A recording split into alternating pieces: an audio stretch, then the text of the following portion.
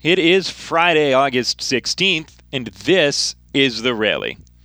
Hey everybody, Adam Giardino with you, and it's time for another episode of The Rally. Scranton Wilkes-Barre heads down to Gwinnett County, Georgia. We're in Lawrenceville, Georgia for the first time this season, getting set for the opener of a 3-game set against Gwinnett. Rail Riders wrapped up a 3-game set against the Charlotte Knights yesterday, and it didn't go so well for Scranton Wilkes-Barre. They fell 7-5 to the Knights in a game where they'd scored first. They got a run in the first inning, but that was mainly it. The Rail Riders carried a 6-1 deficit into the 7th when they started to rally. In the 7th inning, a leadoff double by Ryan McBroom was followed by this swing from Mandy Alvarez. Here's the pitch home. Mandy Alvarez swings and shoots one in the air to center field. This one carries well. Luis Robert heads back, and this is gone. A bit of a surprise off the bat of Mandy Alvarez. That ball not only got out of here, that got out of here easily to dead center field. 2 batters later, after a flyout, up stepped Zach Zahner. Here's the pitch to Zach Zahner. He swings and ropes one on a line out to left center field. This ball's gone as it threads itself between the Dragon and the batter's eye out in left center. The Rail Riders with a couple of homers here in the top of the 7th. Suddenly a 2-run game. They trail it 6-4. So the Rail Riders got back to within a couple of runs. They trailed 6-4, but then Charlotte scored a run in the 7th to re-extend the lead. And the Rail Riders never did bring that tying run up. Down the stretch, the Rail Riders fell 7-5 in a game that was played before 9,652 fans at BB&T Ballpark in Charlotte. Yesterday's pregame guest was somebody that we'd caught up with on the homestand. Adam Marco had a chance to grab Brandon Duckworth, who's currently in the New York Yankees scouting department, but was in town earlier in the year for Red Barons weekend. He was one of the all-time greats for the Scranton Wilkes-Barre Red Barons as he was coming up through the Philadelphia Phillies organization. And so we talk about a lot of things with Brandon Duckworth, from his memories from earlier on in the Scranton Wilkes-Barre days to the here and now and that reunion weekend where he was able to meet up with old friends and familiar faces. And in fact, that is where we begin with Brandon Duckworth, former starting pitcher for Scranton Wilkes-Barre in the Red Barons days, what it was like for him to reconnect with a lot of his former teammates and coaches. You know, it's always great to see old faces and friendly voices, and just to be here to honor Bombi. I know he did a lot for me in my career, had a lot of faith in me, and always put in good words for me within the organization coming through when we were with Philadelphia, and you know, I wouldn't have missed it for the world. For you to be here to honor Mark Bombard, you mentioned a little bit, but how did he impact your career? Because I think he had a hand in every one of those Phillies coming up. He did. You know, he was a very positive influence. He wanted you to work, a lot of constructive criticism, and you played hard every day. He loved that. You know, there was no messing around, and I think you gained his respect not only on the field but as a professional. And, you know, he would go to battle for you. And that's one thing that I can honestly say he did for me, and I know that for a fact. At this beautiful facility now, PNC Field, before we were talking here, we were reminiscing a little bit about old Lackawanna County Stadium. How much different is this footprint now versus what you remember? Wow. Well, when I was here, it was all the turf. It was hot. We had the big deck. Everything was steep. It was like orangish colors.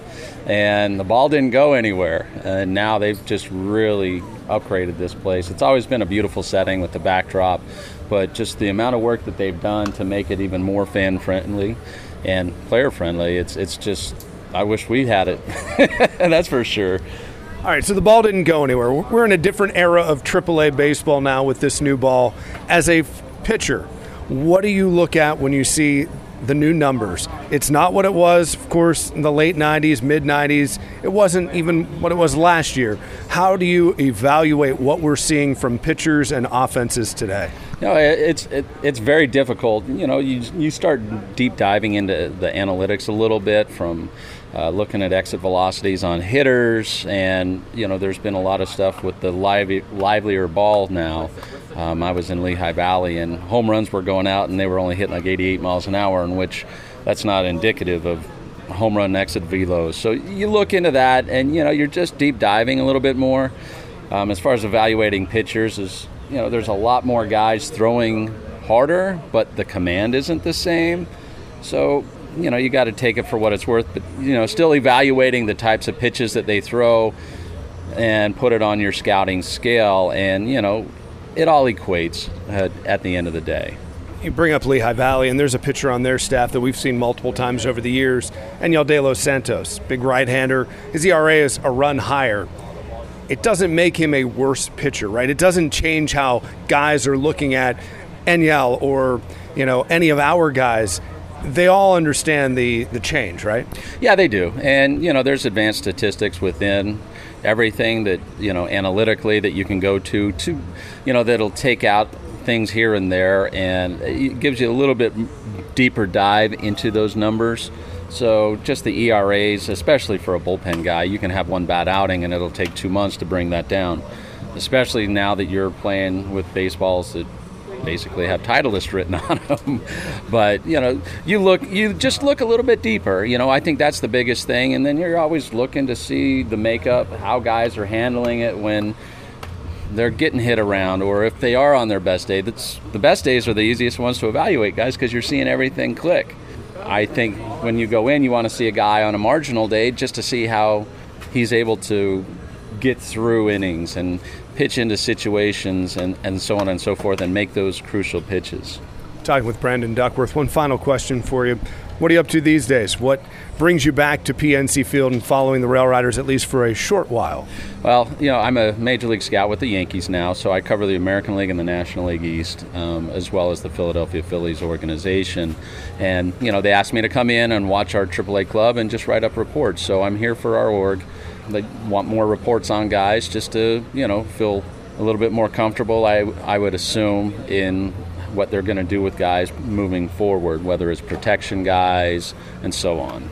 Anybody you've seen here in your brief couple of days that impressed you, that stood out?